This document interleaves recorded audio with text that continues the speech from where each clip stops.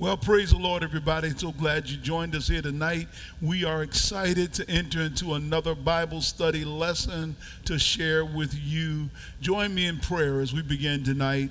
God, we bless your name. Take this word as we will offer it. Use it for your glory. Speak to our hearts. Encourage us on our journey so that we may live our lives to the fullest. And we thank you for that Zoe, that abundant life. In Jesus' name, amen. Now I want to continue a lesson that we have been working on called Living Faith in Stressful Times. This is part 29 of that series, Living Faith in Stressful Times. And I want to continue it, and this series. I'll end the year with it, and a few weeks we'll close out with this series. But I want to deal with this again because we have a number of issues that come up in the life of the children of Israel as they are being formed by God that help us to work through our own lives and the stressfulness of the days in which we live in. And so it gives us a great place to balance it off at and to work through it. And so let's look at it again. We pick up the story in the end of chapter 46, the beginning of chapter 47. And what you remember in chapter 46, the children of Israel are making their journey from where they are in the land of Canaan towards the land of the Egyptians. And as they are making this move, you have to recognize the emotional toll that it must have taken upon them, the stress that it must have taken.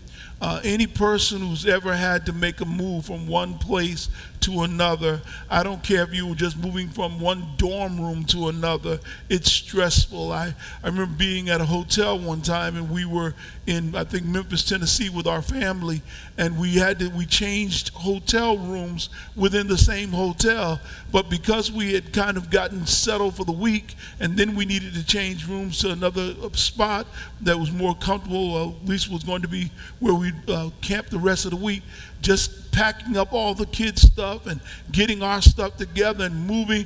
It was it's every move is stressful. Every time you get ready to do something.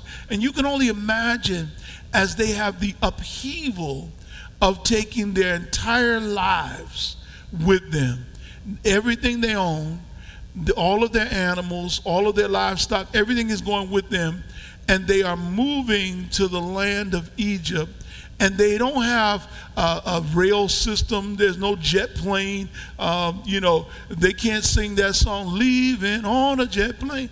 Don't know when I'll be back again. No. There's no jet plane. They are walking. They are pack muling, if you will. They are riding on donkeys. They are in wagons. They are making the journey. Now, some will say, well, if you're in a wagon, it must be easier. Well, you must have never ridden in a wagon because you're riding in wagons across the places that are not necessarily roads. So you are making pathways as you're going, and it's a bumpy ride, and you're jiggling all around, and all of your stuff is jiggling, and the clay pots are probably breaking. You realize that and put it in context, then you will recognize that their world was turned upside down. Their world was turned upside down. That's just the reality of it. Their world is turned upside down. They're struggling now. With an upside down world, they're trying to make sense of their lives. In that situation, when your world is turned upside down, you can't help but be under some form of duress.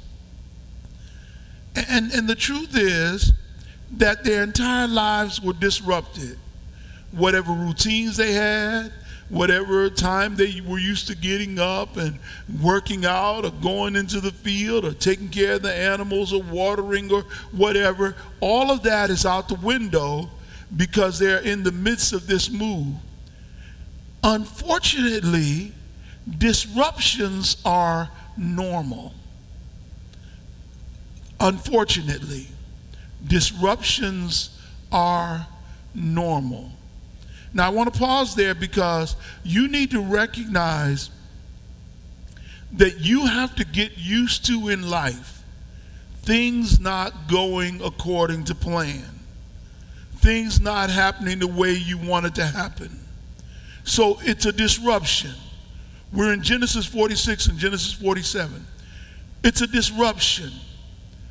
And because things are disrupted and they're not normal, there's some angst and anxiety that goes on. You've got to learn how to be cool in your mind, how to deal with the disruptions, how not to be thrown off, how not to be angered by them, how not to let them ruin your day. Take life as it comes.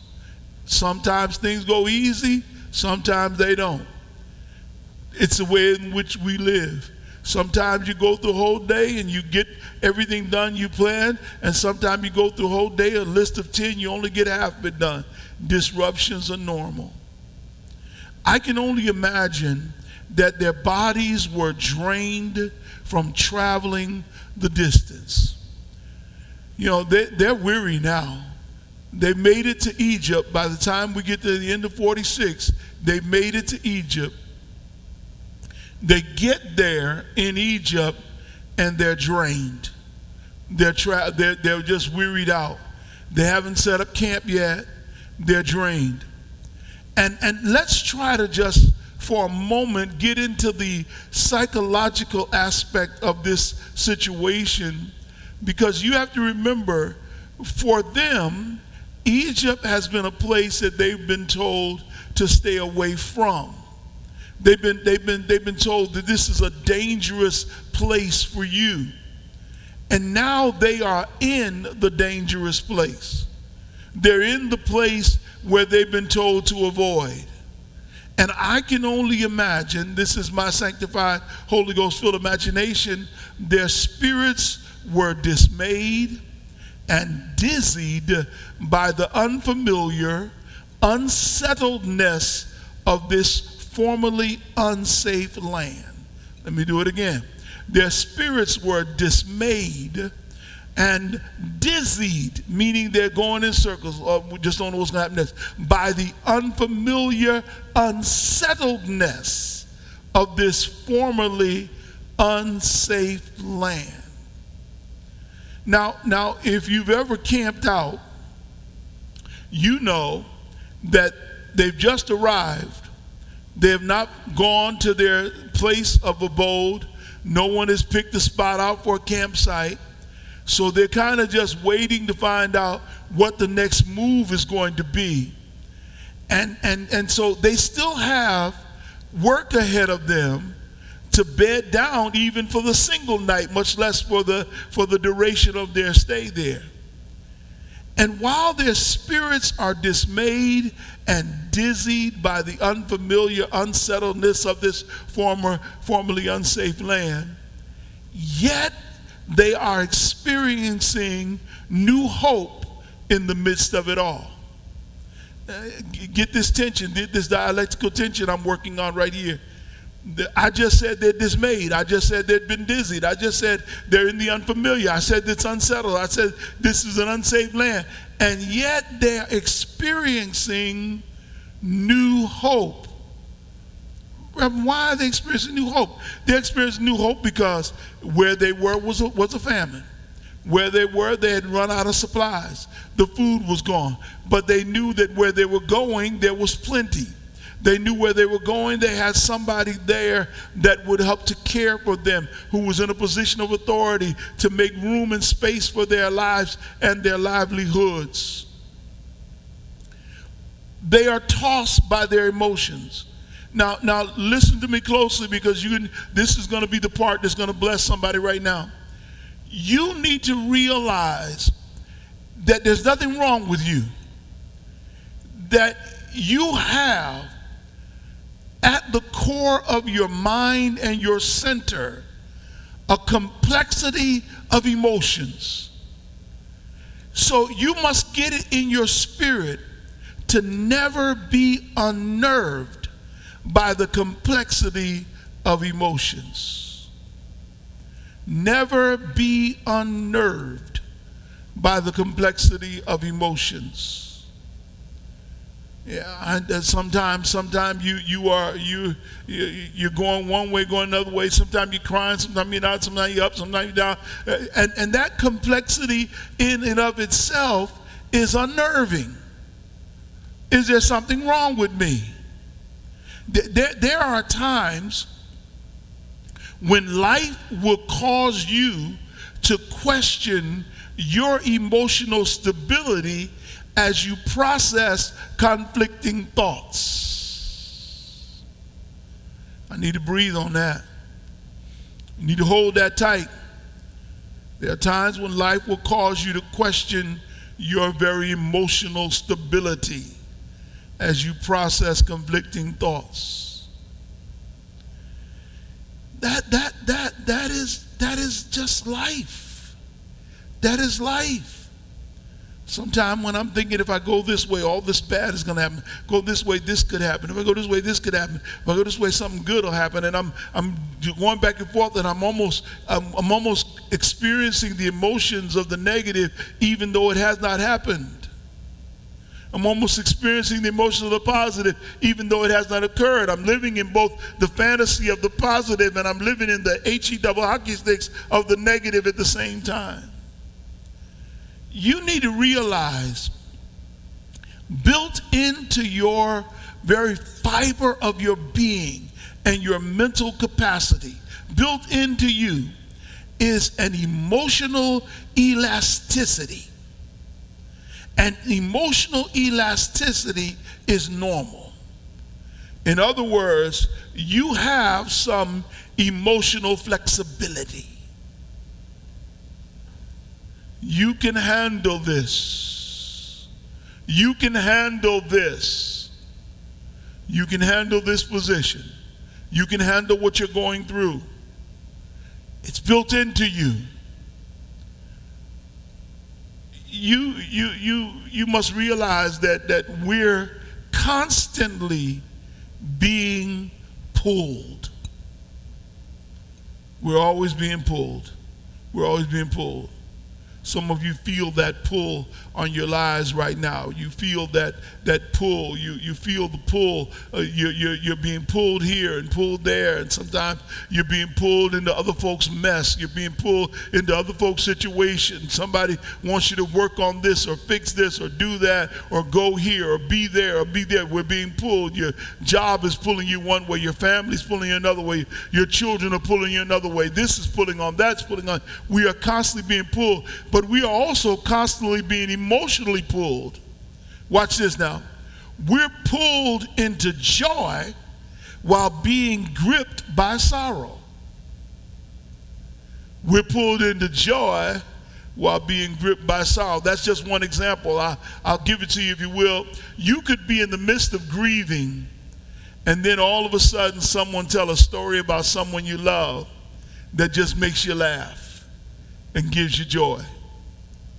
You're being pulled into joy even while being gripped by sorrow. Pulled into joy while being gripped by sorrow.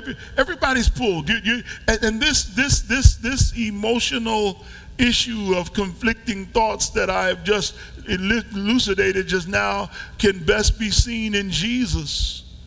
The Garden of Gethsemane and his prayer that was prayed so vociferously that it is given with such gusto and power that sweat is coming off of him as though he is hemorrhaging blood, sweat dropping like rivulets of blood, the old King James describes it as. He's praying hard, Father, be thy will, let this cup pass from me, nevertheless thy will be done. He's in the midst of it.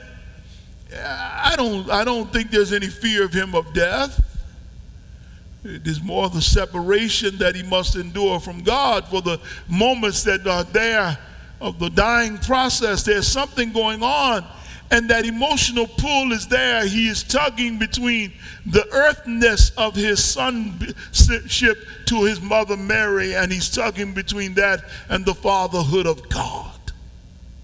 He's being pulled by a duty and a calling. It's the same pull that pulled him from his family as a little boy to leave them and go and talk with the elders. It's the same pull that pulled him away from the family business and into the ministry of bringing fishermen out and into discipleship. And he's being pulled. And we all are pulled. And it is something how the resolve and resiliency that Jesus displays after that tear-filled time of prayer. He comes out of his prayer moment with a resiliency and a resolve and says, okay, it's time. As though he has not even been in that emotional wrestling. As though he's not even been in that emotional crisis, if you will. As though he has not been torn apart by himself while others slept, as though he were not before God weeping on his knees, as though he were not before God just hollering and crying before God about the next move. He's up, he's resolved, he's resilient, he's restored, and he says, okay, let's go do this. There is some power that God has given us, and God sharpens it and increases it and gives us a stability through our time of prayer, which is why I began the section last week with the worship that preceded the move.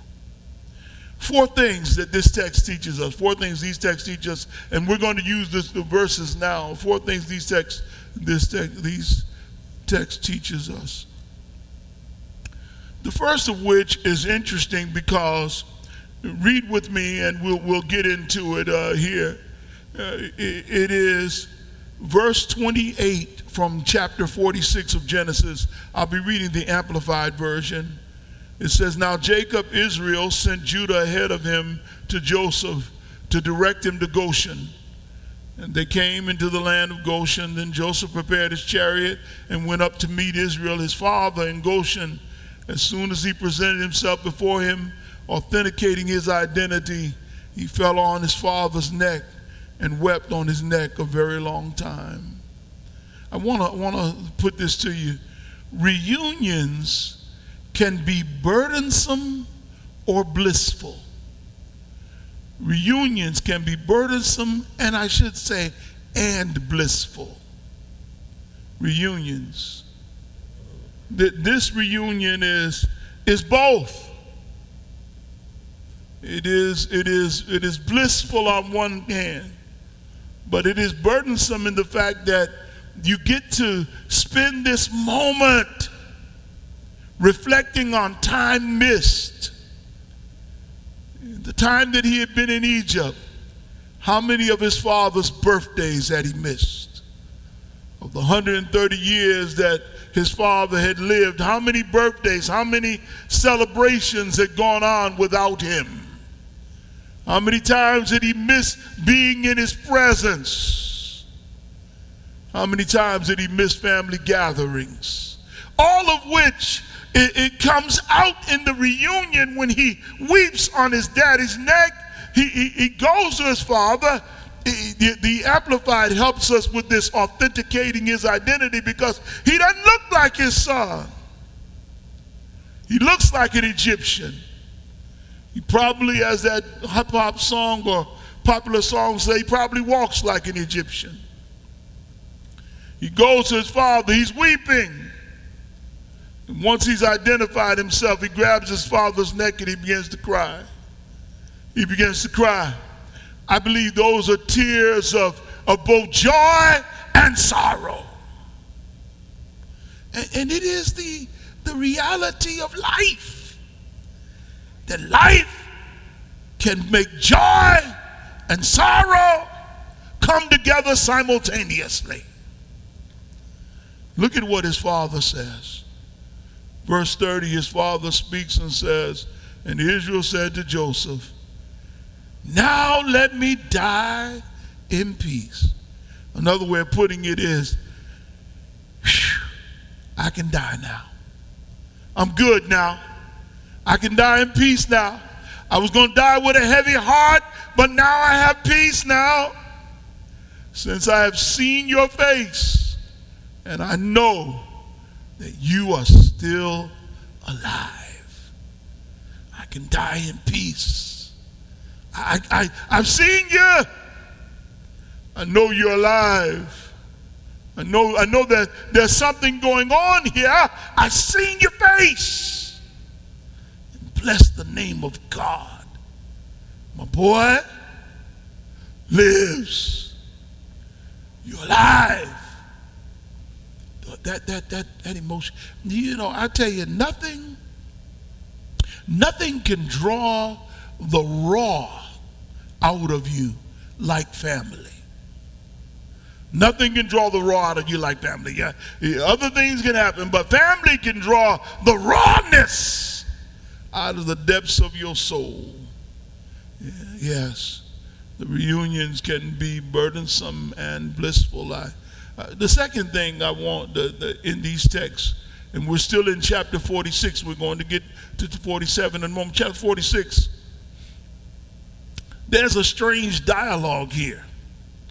Now let's look at beginning at verse 31. Joseph said to his brothers and to his father's household, I will go up and tell Pharaoh and say to him, my brothers and my father's household who were in the land of Canaan have come to me. And the men are shepherds, for they have been keepers of livestock, and they have bought their flocks and their herds and all that they have. And it shall be that when Pharaoh calls you and says, what is your occupation? You shall say, your servants have been keepers of livestock from our youth until now, both we and our fathers before us, in order that you may live separately and securely in the land of Goshen. For every shepherd is repulsive to the Egyptians. Second lesson out of this text is this, and you need to get this lesson. Rejection can be a precursor to a blessing. Rejection can be a precursor to a blessing. Now this is important. It's important you understand this part of the story, because the Egyptians have a problem with shepherds. They've got a problem with those that tend to livestock. They see them as repulsive. So Joseph utilized his knowledge of Egyptian culture to his advantage. This is powerful here. Now I know that they don't like shepherds. I know they don't like people that work with livestock. I know they don't like herdsmen at all. And I need you to say right away that that's what we do. Because our knowledge of their culture is going to work to our advantage. We're going to work with what their biases are, and it's going to work to our advantage. Let me help you again. Don't ever be upset by what someone else's philosophy in life is, or the way they do it, or how they do it. You have to see, how can that work to my good? Watch this.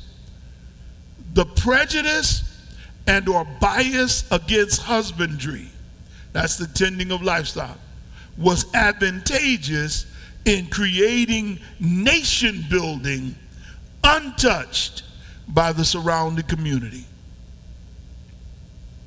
Untouched by the surrounding community. Now remember now, Joseph has already pointed them to Goshen. Joseph has already sent them that way. He's not allowed them to go into the main cities of Egypt. He's already sent them to Goshen. He wants them to have Goshen, but it will not be until the Pharaoh says it that it's really theirs. Joseph has planted the seed in the Pharaoh to give them that land, but it will not be until the Pharaoh speaks it that it's there. But he's positioned them to be in the place where they need to be in order to get the blessing that they need to have. Stay with me a minute. Sometimes you need to get in position even when the position is not yet ready, so that when the position is ready for you, you can step into your place. It might not be comfortable when you're in the position on the outside looking in. You can touch it, you can be around it, you can be close to it. But sometimes you have to get in position before the position is ready. I've got some people right now online and in person who have lived this experience. You get in position even when the position is not ready, so that when the position is ready, you can move into the place where God wants you to be at. Learn this lesson, learn this lesson, learn this lesson. Get this word here, saints. Survival in stressful times depends upon the use of knowledge as a tool. Survival depends upon the use of knowledge as a tool. You know, some things you know and you never use. Some of you are extremely brilliant, smart, bright, you got knowledge, but you don't use it as a tool. Knowing is not enough.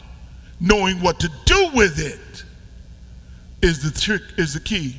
It's the key. It's the wisdom of what to do with the knowledge that you have, and you use knowledge as a tool. You know, that's when you're moving in a whole new direction. You know, if you ever watched The Wolf of Wall Street and some of those Wall Street things, you know, those persons there, they can get a tip that there's going to be a strike, and they know just that tip. They can short sell stock. They can buy more of a stock because they just got a big shipment in, and all the product that they need is available to make this particular product. That knowledge becomes a tool to them, and the FCC knows about it. The Federal Trade Commission, the FTC, I think it is. They know about it, and they know about it to the point where they're careful to keep people from doing insider trading because they know how powerful knowledge is. Knowledge is a tool. Listen, their prejudice-based rejection was permitted not as a burden, but a benefit of separation. Okay? They are prejudiced against them. Yes, they are. And it's done that way with the permission of God, because God wants them separated. Sometimes God doesn't want everybody around you. God doesn't want you to be in everybody's space. God doesn't want you to be in everybody's space. Sometimes you need to be in a place where you can do your thing. Now it's important you see that already on the screen, and I'll say it again. There were an A, B, and C underneath this is this. By being there, they were in the area that gave them separation. But that area was also the best pasture land, meaning the best fields to graze their flocks. So they were in an area that was isolated enough that they could have a separate community, but it was also an area that was plush enough so that they could be in a position to take care of their flocks. They were in a place where they could have their own living agenda. By that I mean they did not have to live by the principles and rules of the persons in whose country they were dwelling. They could eat the food that they've been taught to eat. They could live the way they've been taught to live. They were not going to live as Egyptians, but they were going to live as Jews, if you will, in the Egyptian country. In other words, they would be able to hold their own agenda in the midst of it all. And by so doing, they were able to have their ancestry within the confines of the population as they were there. Let me help somebody here. Sometimes what others may think they did for evil, or what others may have done out of prejudice or rejection from one, may not be as bad as you think. It may be your greatest blessing. I know I've got a woman out there who will testify. You don't have to testify online right now, but you know there's a relationship that God broke up for you, and you look back on it now and you see the way that joker looked, and you see what he has not done, and you say to yourself, well, thank you, Jesus, you got me away from that fool. There's some man right now saying, oh, God, thank you for not letting me get that job. Thank you for, oh, Lord, I didn't have enough sense to run. I'm so glad she kicked me to the curb. There's sometimes a rejection is not the worst thing. I've seen people get rejected from jobs and positions and end up better off because they got buyouts. And then all of a sudden, years down the road, the company went belly up, but they already had their buyout, and they were wealthy and doing fine, and the company was going under. You got to understand, all rejection is not bad. Sometimes God will allow people, yes, allow, suffer to be so, for your good, for you to be separated. Okay, I got to rush, I got to get done early. Listen, number three. Responses can be pivoted toward bountifulness. Responses can be pivoted toward bountifulness. In other words, when you speak, you need to speak with wisdom, and you need to know when you're talking, something good can happen from what you are saying.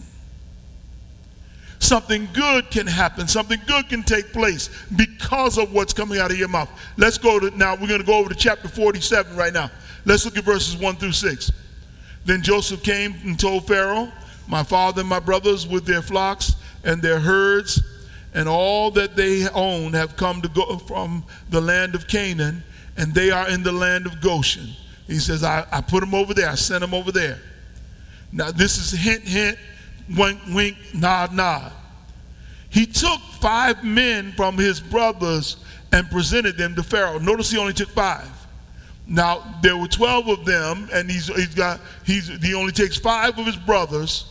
He said, I'm just going to take a few of y'all with me. I don't need everybody with me right now. No matter how many of y'all we have, of course we know we lost some people along the way. I won't go into all that. But out of all the brothers that are alive, he only takes a piece of them. Why? Because he does not want them to think that they're coming in with any nation building to overwhelm Egypt, to do anything untoward to Egypt. So he comes in humble with just enough to say, these are those that came with me. These are my family, him my family. Verse 3, and Pharaoh said to his brothers, as Joseph expected. Now Joseph already set it up. So Pharaoh now asked the question Joseph already told him was coming.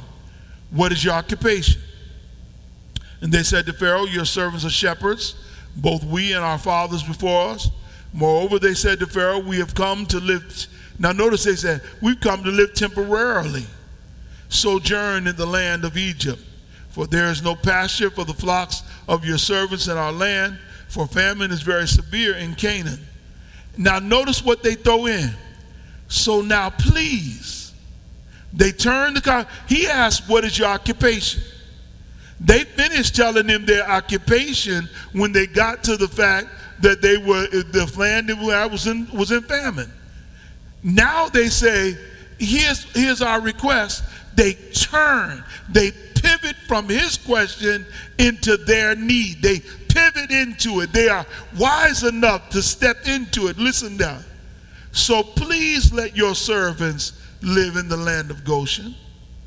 Then Pharaoh spoke to Joseph, saying, your father and your brothers have come to you. The land of Egypt is before you. Settle your father and your brothers in the best of land. He knows He understands that where they're going is a wealthy place. He understands it's the best land. But he also understands he doesn't want those animals running around Egypt. He doesn't want that livestock because they think it's repulsive. So he says, let them dwell in the land there. But don't think you're fooling me. I know it's the best land. Let them live in the land of Goshen. And if you know of any men of ability among them, put them in charge of my livestock. Now, I want to kind of ABC off of this lesson here, this pivoting, because this is an important point to make and to draw on tonight. Because these boys, now these are the same brothers that sold their brother into slavery, same brothers that have lied to their daddy that he was dead, same brothers that went through all of the rigmarole with Joseph when they came to Egypt. And they're nervous, they're scared. But when Joseph spoke to them of what to do, they not only did it, but they stood in agreement with him in order to do it. Now, get this, saints. Understanding the power of agreement is vital in receiving divine provision. Understanding the power of agreement is vital in receiving divine provision. God had provided for them a place. God had provided for them a plan. God had provided for them purpose in the land.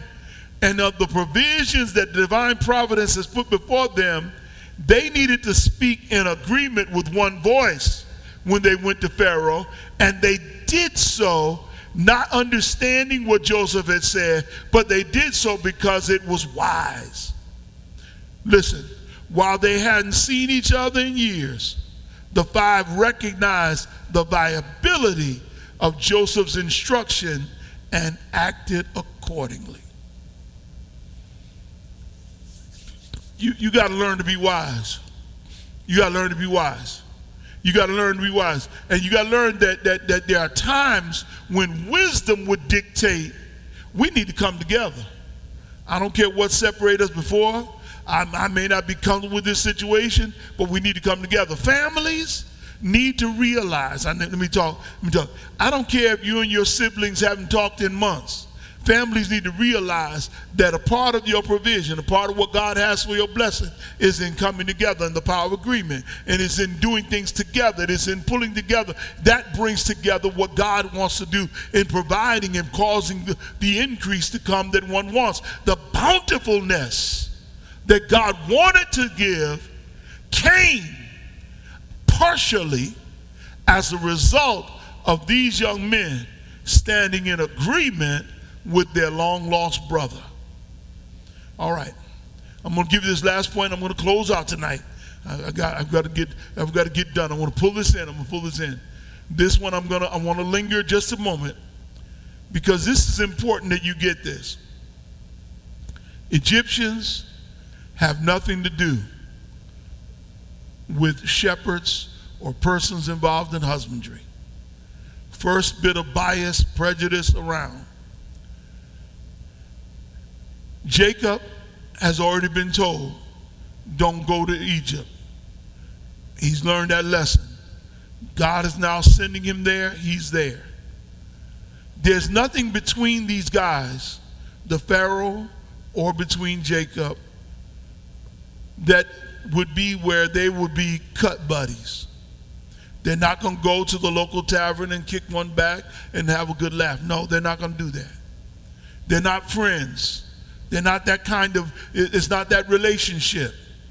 But watch this. What we have here is something very important.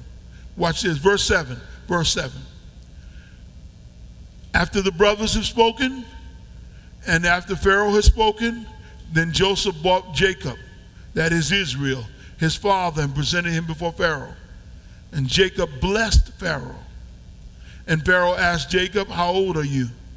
Jacob said to Pharaoh, the years of my pilgrimage are 130. Few and unpleasant have been the years of my life, and they have not reached the years that my fathers lived during the days of their pilgrimage. And Jacob blessed Pharaoh and departed from his presence. Stop, full stop, stay right there. Get this, saints. Respect can be a pathway to befriending. Respect can be a pathway to befriending. Jacob gave deference and blessed Pharaoh. Say it again. This is number 4. This is point number 4. Respect can be a pathway to befriending. Now, why is that important? You've got to understand that while they may not have had any reason to have a great relationship, there is a respect that needs to take place. The only reason Pharaoh would say, "How old are you?" is he can look at him and say, "You're much older than I am." And he can say, "Yeah, I'm an old man. I've been here 130 years. And not all my days have been good. I've had some good days, and I've had some bad days. I've had some rough times. Everything hasn't been easy in my life. Everything hasn't been peachy green." But he offers his respect to Pharaoh, and he bows and blesses Pharaoh, both upon his entrance and his departure. Let me do it again. Let me do this. Verse 11 says, "So Joseph settled his father and brothers and gave them a possession in Egypt." I'm in Genesis 47, verse 11. "And in the best of the land, and in the land of Ramesses, that is Goshen, as Pharaoh commanded. Joseph provided and supplied his father and his brothers and all his father's household with food according to the need of their children." Respect. Get this, saints. Mutually beneficial relationships are dependent upon respect, not love. Full stop. Some of you are trying to find love in relationships that ought to only remain at the respect level. And some of you are trying to get respect from people that you really ought not be in relationship with anyway. You need to understand God put some people in your life for a season and a reason, and you need to respect them and the relationship in its beneficial efforts during that season. You need to understand what that reason is for, what's going on in that relationship. You've got to look at people and understand, why is this person in my life? What's going on with this relationship? How should this be? You know, I've seen women marry men they respect, but they didn't love. Well, that's cute. That's cute. It's mutually beneficial. But let me tell you something. There's a point at which the mutual beneficialness of the relationship will wane when there's nothing that's holding you together internally. Okay, stay with me.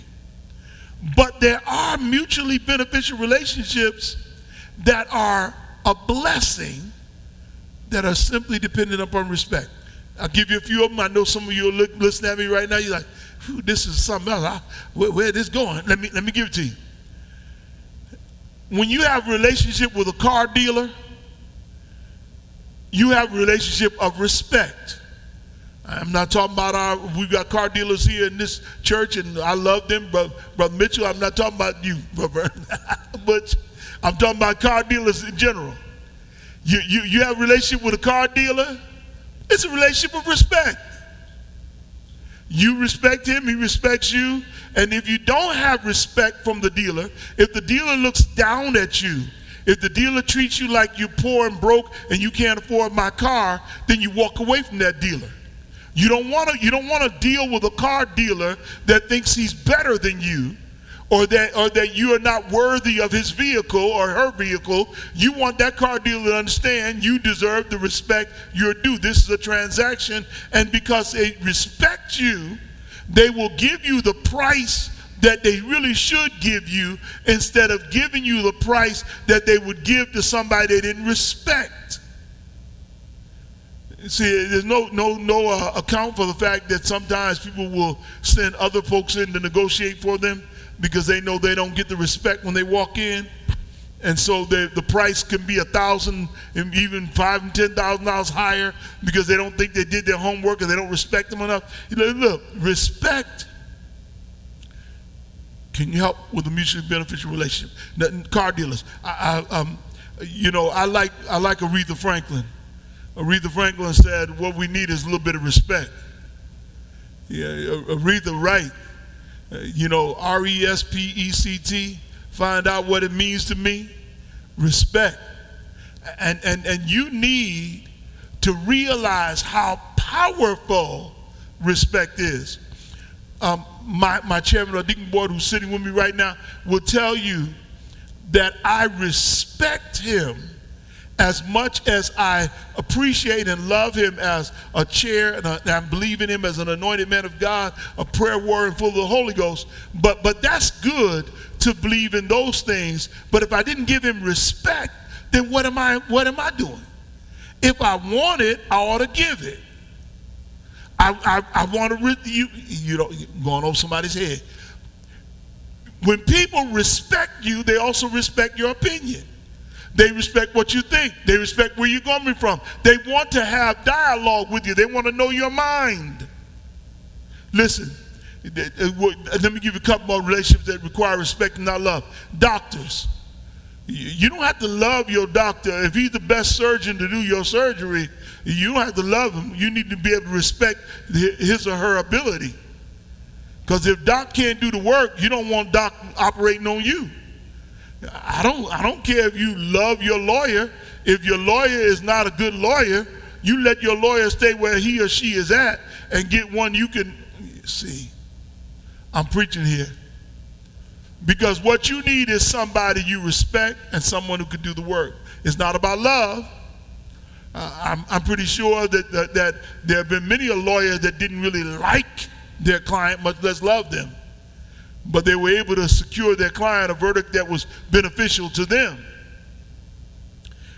I want to let you understand. It is respect that is what is needed. Respect.